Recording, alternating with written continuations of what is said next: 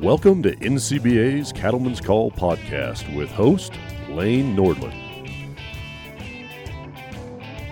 Hello, friends, and welcome back to the Cattlemen's Call podcast. I'm Lane Nordland. As always, happy to have you joining us here on your podcast devices.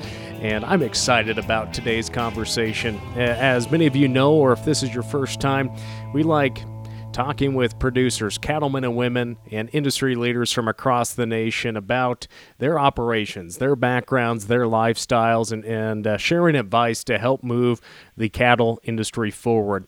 And joining us here this afternoon for myself, but it's about 10 in the morning on the big island of Hawaii today for our guest, Doug Beaton, a fifth-generation Hawaiian. Doug, how are things going here today for yourself? It's going really well. We got, good sunny days, and we could use a little more rain, but yeah, it's a great day in Hawaii. Well, as I mentioned, I'm broadcasting here from Montana. When I got up at about 4:30 this morning, the temperature was down to about 40 degrees. So we're definitely starting to feel that that fall weather, which you probably aren't going to be feeling that 40-degree mark here in the first part of September like we are right now. But Doug, I'm happy to have you on with us here today. And as I mentioned, you were on the Big Island. Could you just share a little bit about yourself? How you got to start in the livestock sector, in real estate, in scuba diving, also I'm reading your resume right now, and it seems that you must have a lot of off time. Yeah, well, I think really it's making do with what you can do in Hawaii. Been here for 5 generations, my family, and grew up, on Oahu and Maui. Spent a lot of time out on friends' ranches in Haleakala or Uapalikua, and then eventually made my way to the Big Island in the 80s with my wife. And we started off with just a small farm, 3 to 6 acres. Had some cattle, horses. Actually grew guavas, which is a fruit for juicing commercially for a couple of years, and actually a small hog operation as well under that.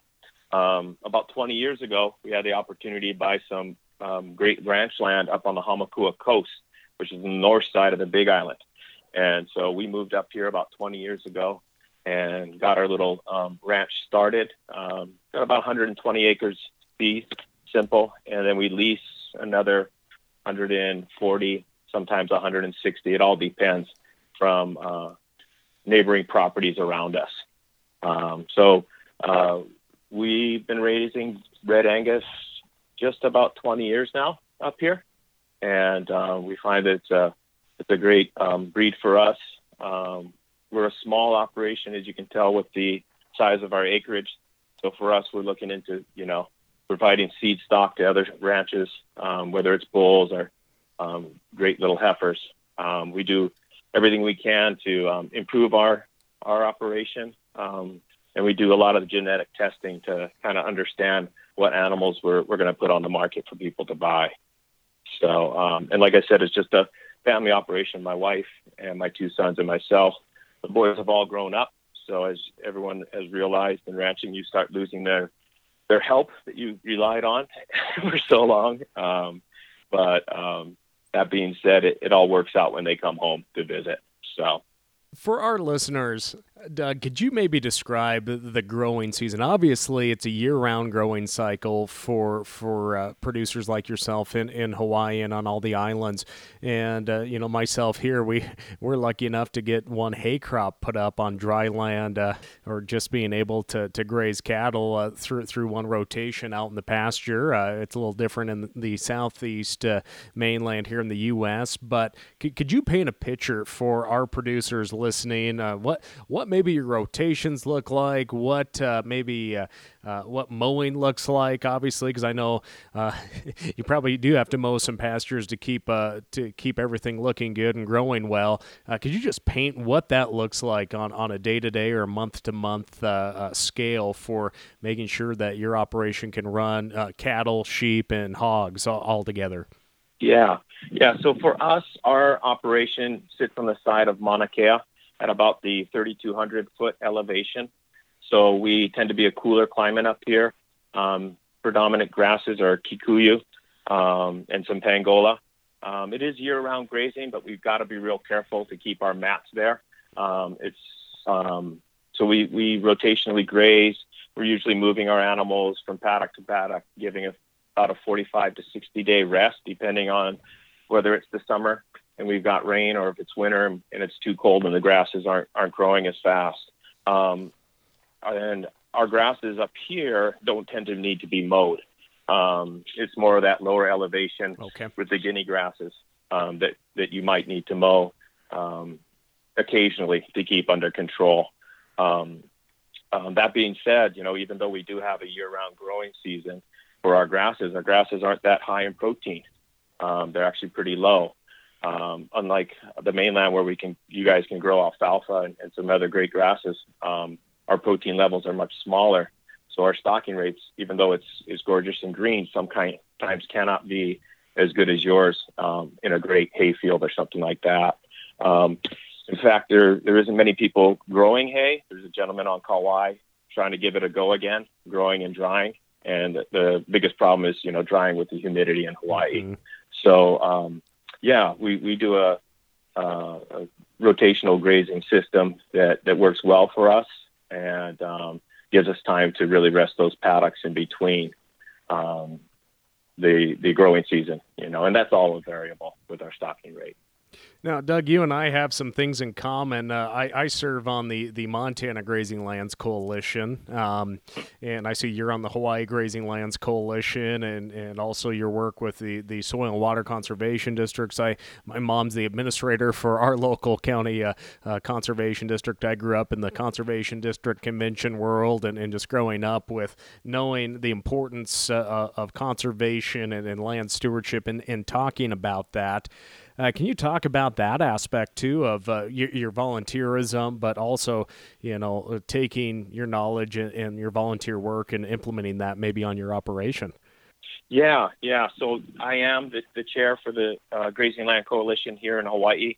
It's been a great experience being the chair and working with, the National Coalition and doing some outreach with the community, which is really something that kind of, as a rancher, you forget that people don't see the things that you see the same way.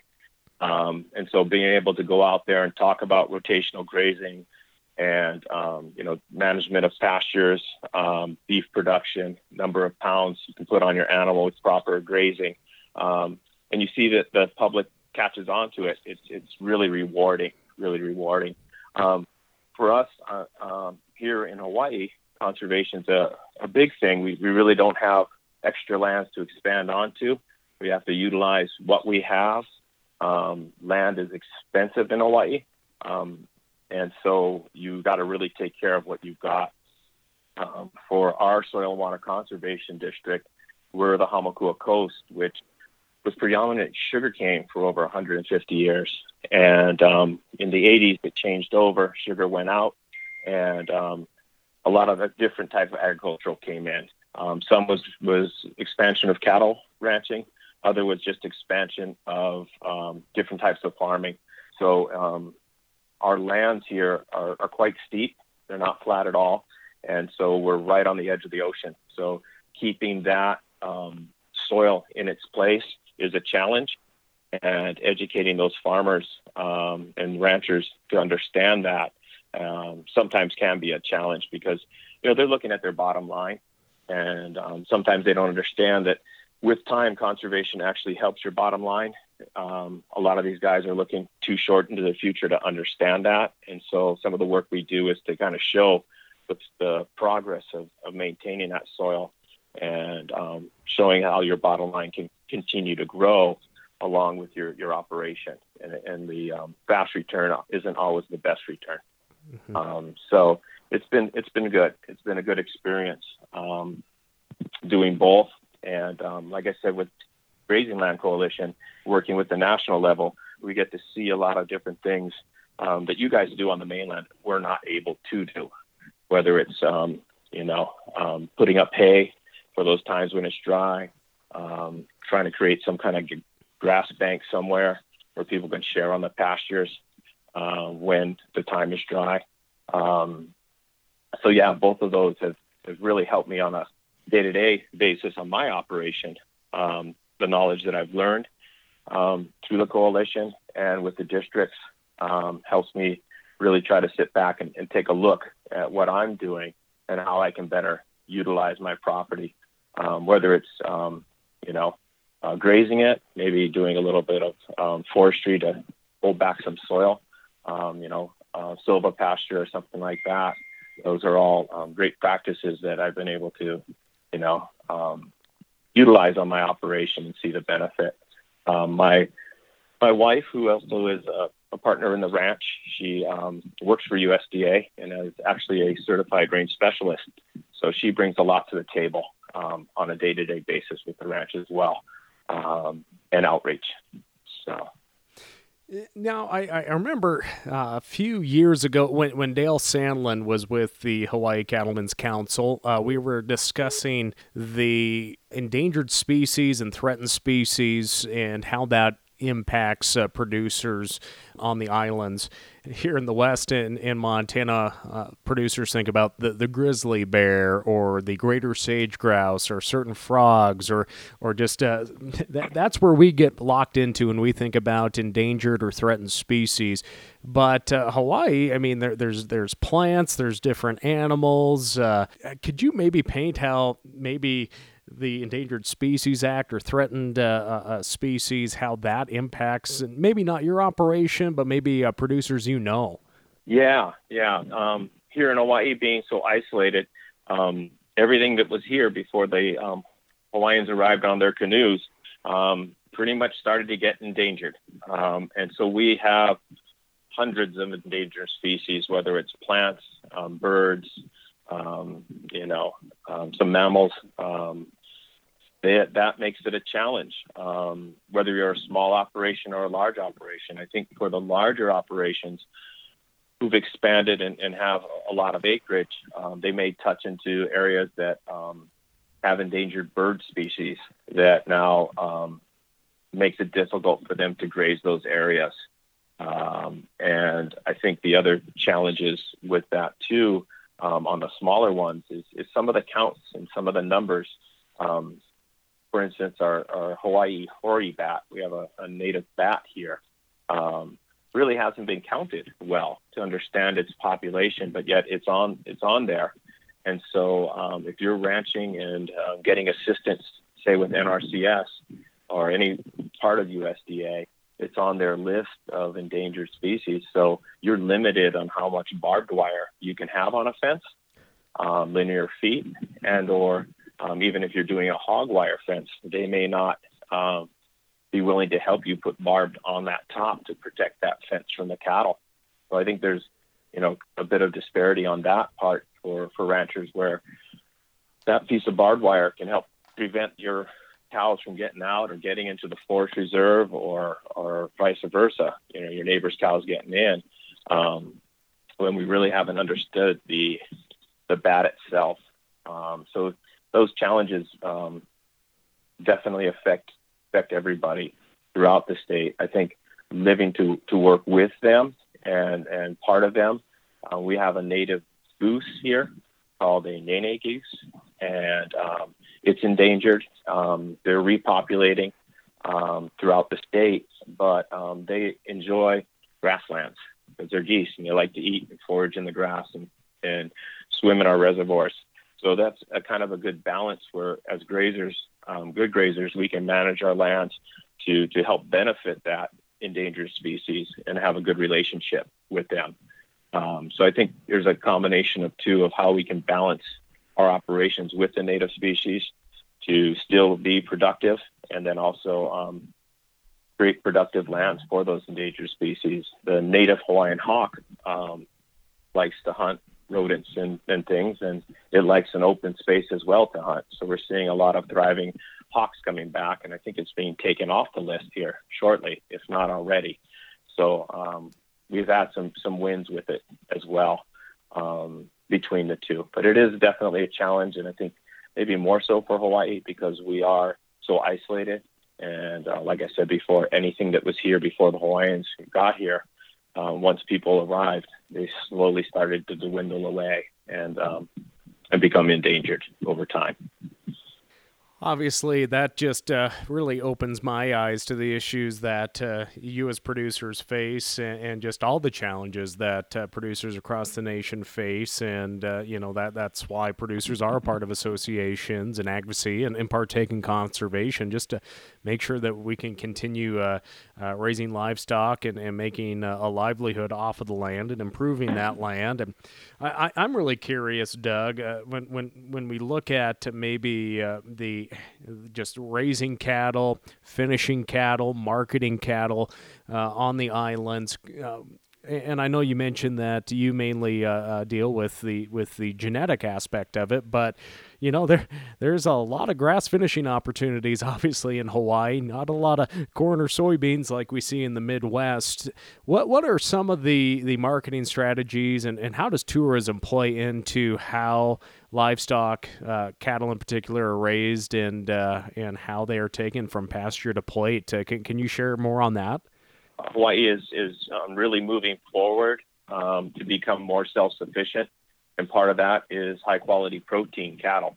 And so the grass-finished industry has really been building on itself over the last, I'd say, at least 10 years. We've made a lot of strides forward, creating some good quality product to get it out in the restaurants, farm to table, into the hotels, letting the tourist industry know that we're here and that we've got great product. And so I think some of the challenges we see in that grass finished industry is in the build out is one, obviously processing, having the capability to process on island.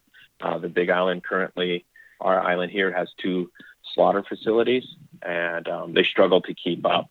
So for a small producer like myself, which I do have a steer I just put in the freezer, normally I have to make a booking 6 months in advance and know, that's my date when I can take my 1 or 2 animals in.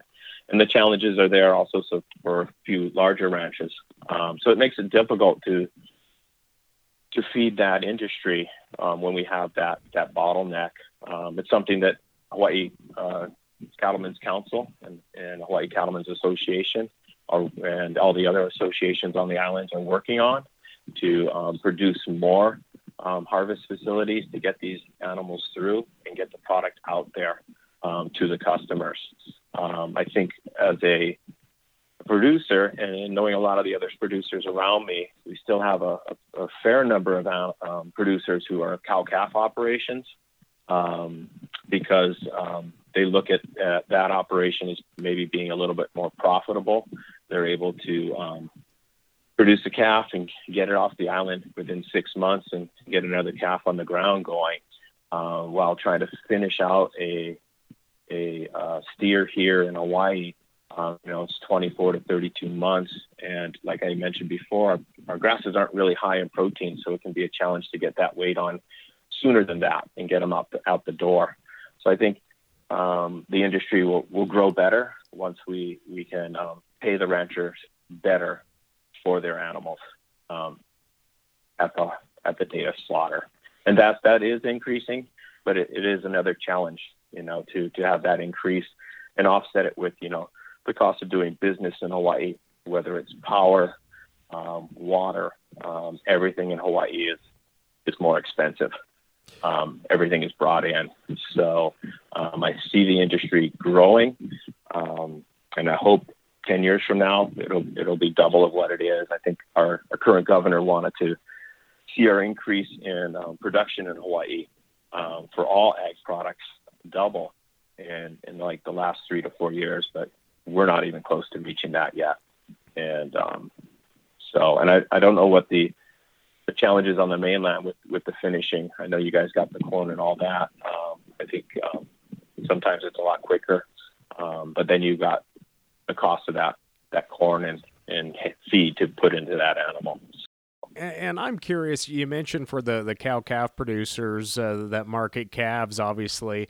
Where exactly do a majority of those calves get shipped to? Literally, where do they get shipped, obviously, to the mainland here and finished on the West Coast? What does that look like? Yeah. So a lot of the large producers, large ranches will retain ownership and ship their cattle back to the mainland, finish them off and sell them off to the feedlots themselves. For smaller producers, which make up a majority of the ranches here, they are selling to different buyers. There's usually 4 to 5 buyers in the state buying calves. They buy them at about 400 pounds, and it's a formula to fit them into shipping containers, and how many you can fit at that 400-pound weight. And so there's always a slide if you're above that. I think right now steers are about $1 and heifers are about 85 cents to 90 cents a pound. A lot of those calves get shipped out of here to either Oakland, up to Washington. They make it as far as Texas, to the feedlots in Texas. I every once in a while sell stock that I don't feel is good enough for breeding stock to one of our cattle buyers, and they always say they really like Hawaii cattle, but they grow well on the mainland. They grow well in the feedlots. Some of that they may attribute to, the sturdiness of our cattle having to survive the trip across the ocean, and how it, they come out on the other side ready to grow and eat. Interesting enough, there is some of the large cattle producers, and even more so with COVID going on, fly a lot of their cattle out of Hawaii and into LA, and then they hit the feedlots and they hit the grass yards and get filled out. COVID has increased that flying ability since we were pretty much shut down with getting our stock tenders on the shipping boats to tend to our cattle across the ocean. So we had a good few months where no cattle were leaving, and the only way to get your cattle off was to fly them out of the state. So, yeah. So it's interesting. I just picked up a new horse from Texas a week and a half ago, and she flew in on the plane that the cattle were flying out on that day. So, oh, that literally just blows my mind. You don't think about that up here. We think about our issues we have with making sure that we can get our livestock rigs down to the Midwest from Montana, making sure that truckers have enough legal time to do that, and now we're talking about flying cattle out, and I'm just ignorant to all this, and I'm learning just as much as our listeners are right now, and that's the purpose for this podcast. I just think that is amazing. And you mentioned your Red Angus genetics. Obviously it's tropical climate. You're wanting cattle that can fit that growing environment. But let's just talk about your Red Angus cattle, the genetics behind it, and what you hope to provide your fellow producers with those genetics. Yeah, my wife and I went into the Red Angus genetics probably about 20 years ago. Part of that, we just kind of whatever cattle we could pick up. We had some Brangus for a while, and others, whatever we could get as a small producer, which becomes difficult when you're buying in lots of 3 to 4. And also, one thing that we don't have that I was always impressed anywhere when I went to the mainland was there are no sale barns in the state of Hawaii. So we're trading amongst ourselves. There's no central place that we can go to buy cattle or sell cattle. So finding that herd can take some time. And we were lucky enough to buy some purebred Red Angus cattle from a fellow rancher here, a larger rancher who brought these genetics in hopes to help facilitate more Angus genetics in Hawaii.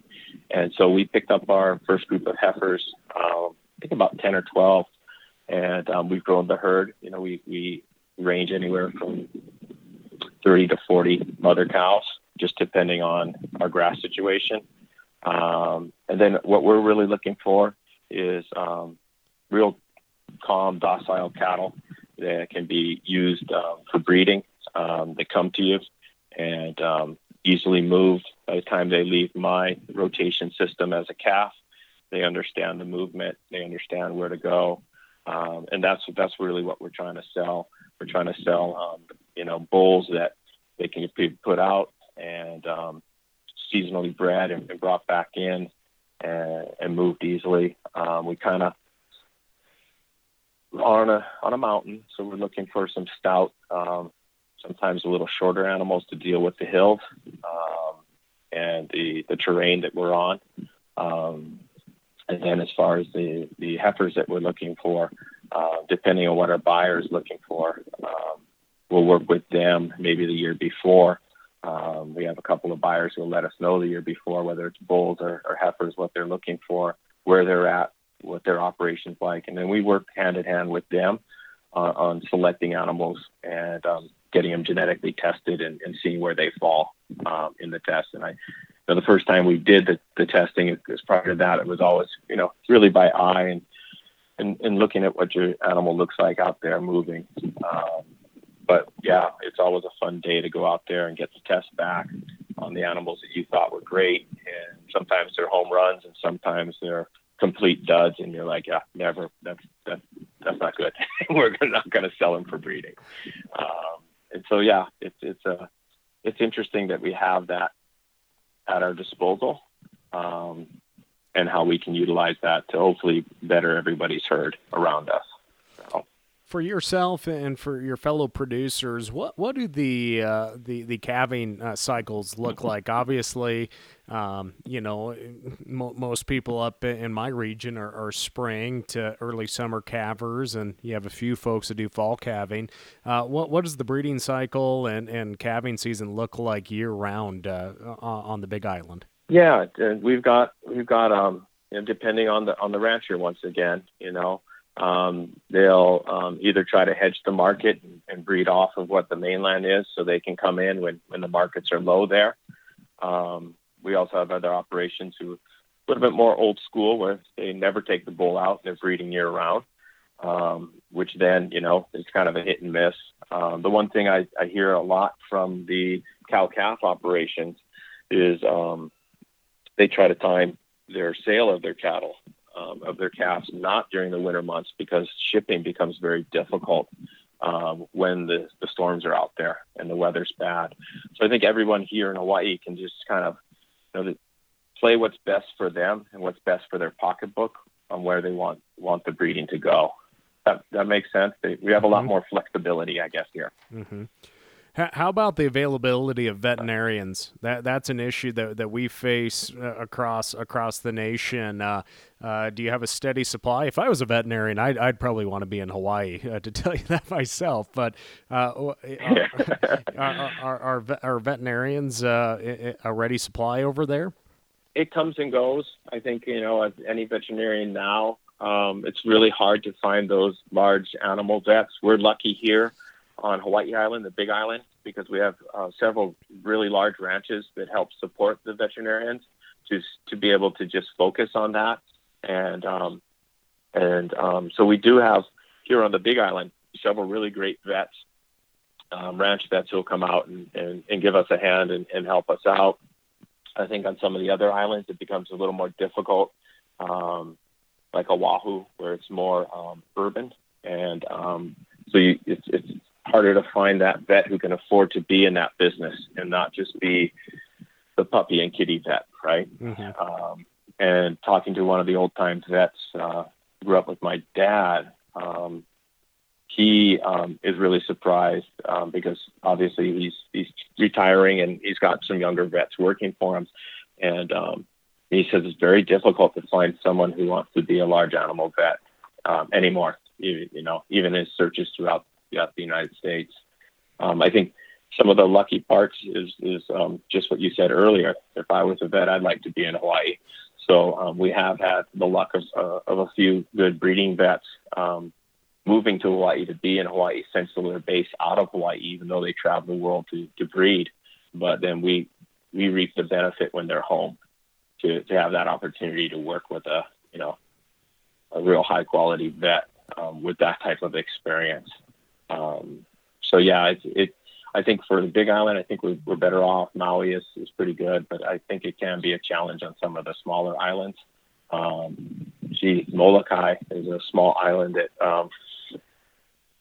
it really struggles with that because they're so isolated, and there isn't enough business to keep a vet on island, so they're flying them in for these large animal vets. So, obviously, just making sure that there's opportunities for that next generation to come in to an operation, preserving that land, conserving it, being a steward of the land is so important. But when we look at the opportunity for young, beginning, or first-time farmers, what's it like on the islands for, obviously, the biggest commodity that obviously plays a huge factor in agriculture is land, and that's a commodity that you just can't create. What is your feeling when you talk with young and up-and-coming producers that want to get a start their operation, away from their parents or expand it? Are you able to see that on the islands, in particular maybe on the Big Island, where young producers are coming in and able to get a start like you did a few years back? Yeah, we definitely see that. The younger generation really wanting to make their own way. I think the huge challenge for all of them is just the price of land. So good quality pasture land, so for example, 40 acres up where I am in Kikuyu country, and they sell for about $300,000 to $400,000. So it's about $10,000 an acre, which makes it very difficult to find some large acreage. So a lot of these younger guys starting out are having to look for lease land, and that's a challenge in itself here as well. A lot of the state leases, they're long-term and held in families for quite some time. When they do come up for auction, that next generation sometimes doesn't get a chance to bid on it. So they're looking at smaller ones, smaller operations, smaller land leases, 5 acres, 10 acres, 20 acres here and there to make up their operation. And then the other challenge too is building their herd, finding that stock, and being able to build it out. But the number one is just the cost of land in Hawaii. We don't have any public lands. We have state lease lands, and then there's a couple other large landholders in Hawaii that will lease out to cattle ranchers as well. So it's a definite limitation on the younger people to grow out their own operation and start anew. And we've done some work trying to work with our local state governments to release some of these lands that are leased out. They're not with Department of Agriculture, but with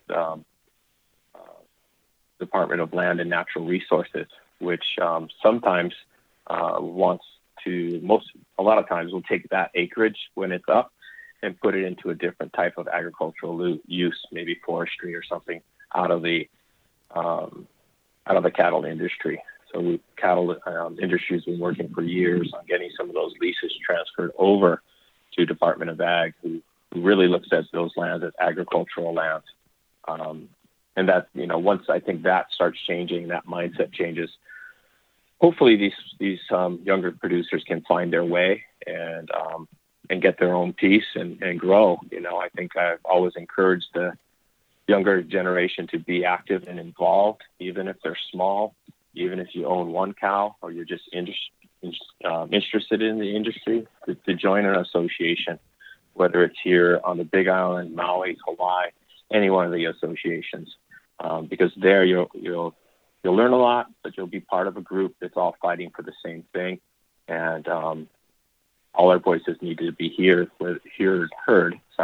Whether you're big or small, and so I think that's another thing that I always encourage them. And a couple of the ones who have, they've been able to make relationships and find those little pieces of land through joining associations and building their operation that way.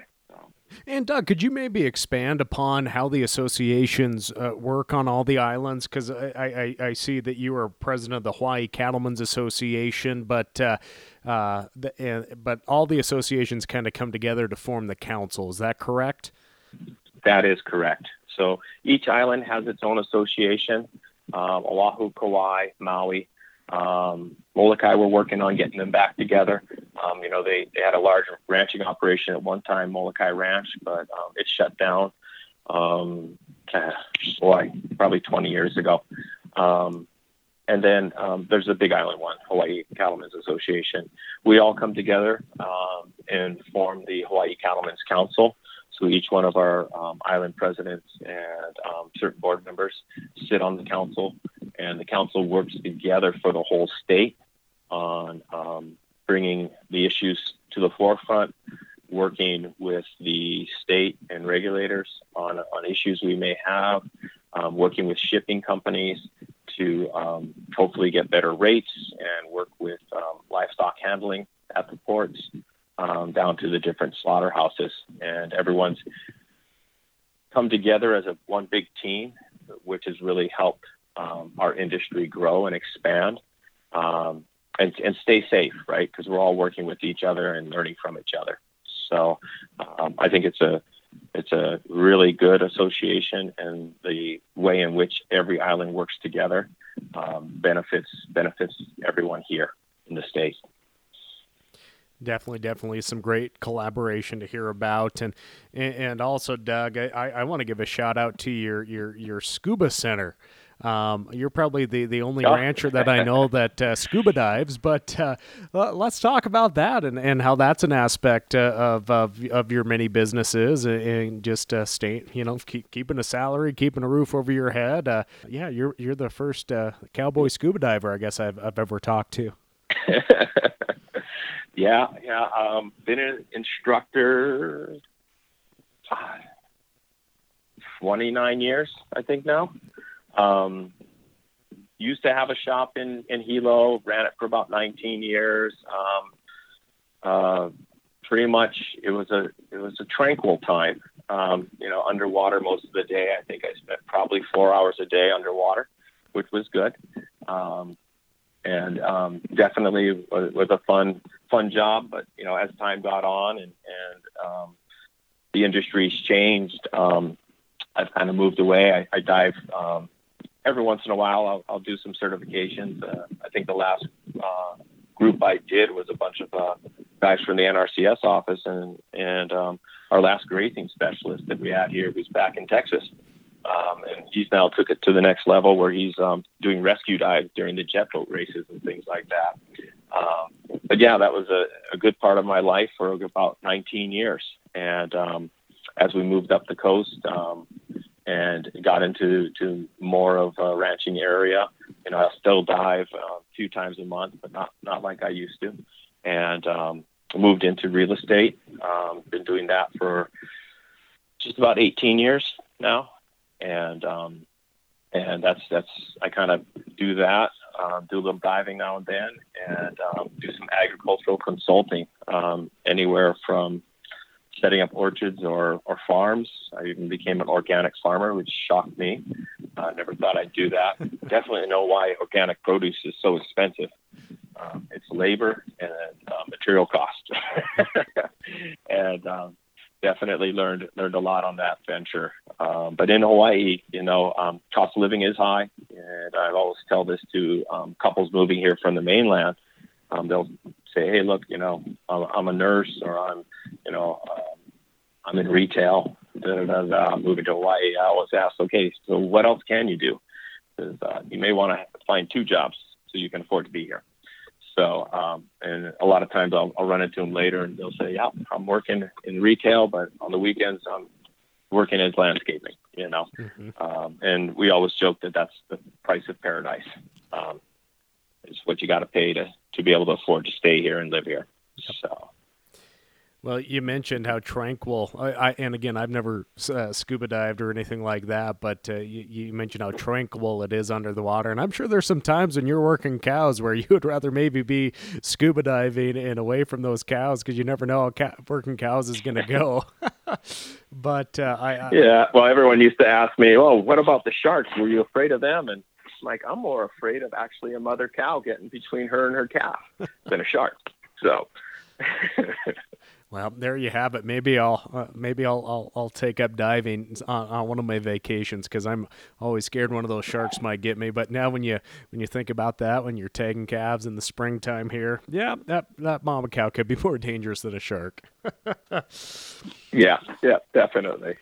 well, Doug, I want to thank you for just taking time out of your morning to talk with us about a little more about your operation and just livestock production on the Big Island. Is there any advice that you have for producers, young and old, on just anything in general when it comes to being involved in production agriculture? Just some words of wisdom for us here today. I think early on in my life, I saw the importance of agriculture. My family really moved to Hawaii generations ago. Surprisingly enough, my mom's family, which has been here the longest, didn't move here for agriculture. They were actually furniture makers. But on my dad's side, my grandfather was brought in and hired to be an engineer at a sugar mill. He brought in my grandmother about 10 years later, and they lived the lifestyle of a plantation and moved all over the state working in the agricultural industry.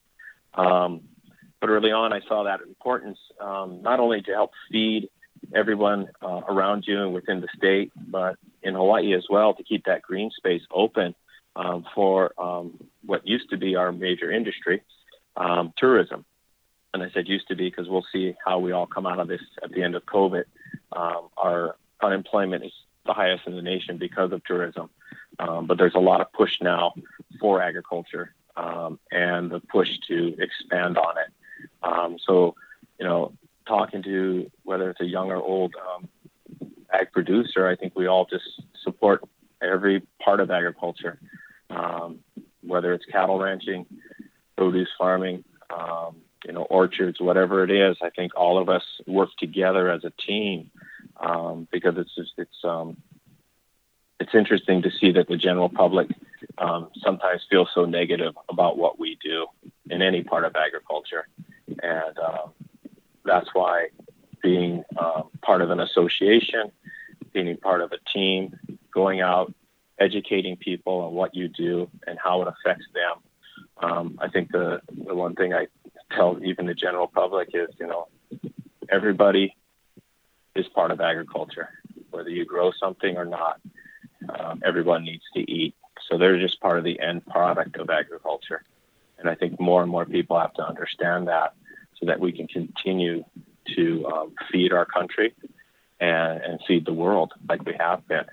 I think the negative information that goes out there about agriculture needs to be sometimes corrected or have some more educational outlets for ag producers to get to the public. Like I said earlier, that work with Grazing Land Coalition or the Soil and Water Conservation Districts gives me an opportunity to do that. But I really encourage more and more producers to get out there, talk to their neighbors, talk to the people you meet in the supermarket, wherever it is, and let them know what you do, because it is so important to all of our lives,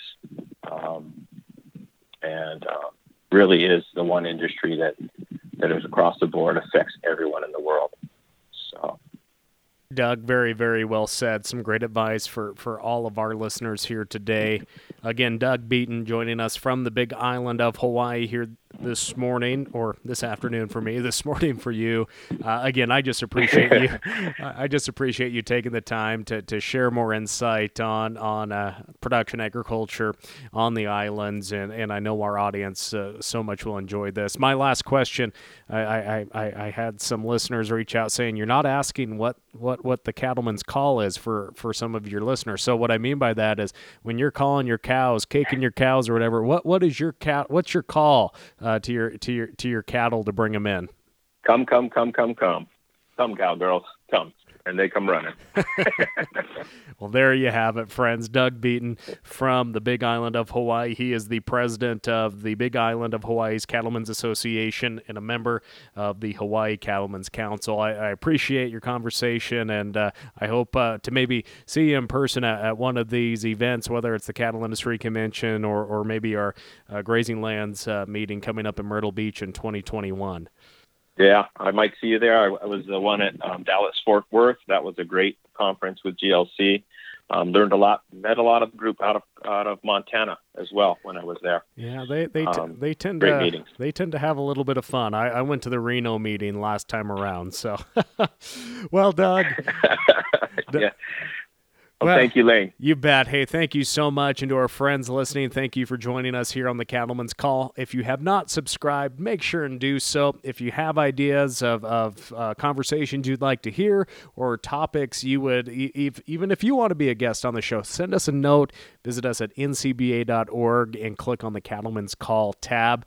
Friends, that will do it for this edition. Have a great day. I'm Lane Nordlund. We'll catch you next time. Thanks for tuning in to NCBA's Cattleman's Call podcast with Lane Nordlund. For more information, visit ncba.org and make sure to subscribe to the podcast today.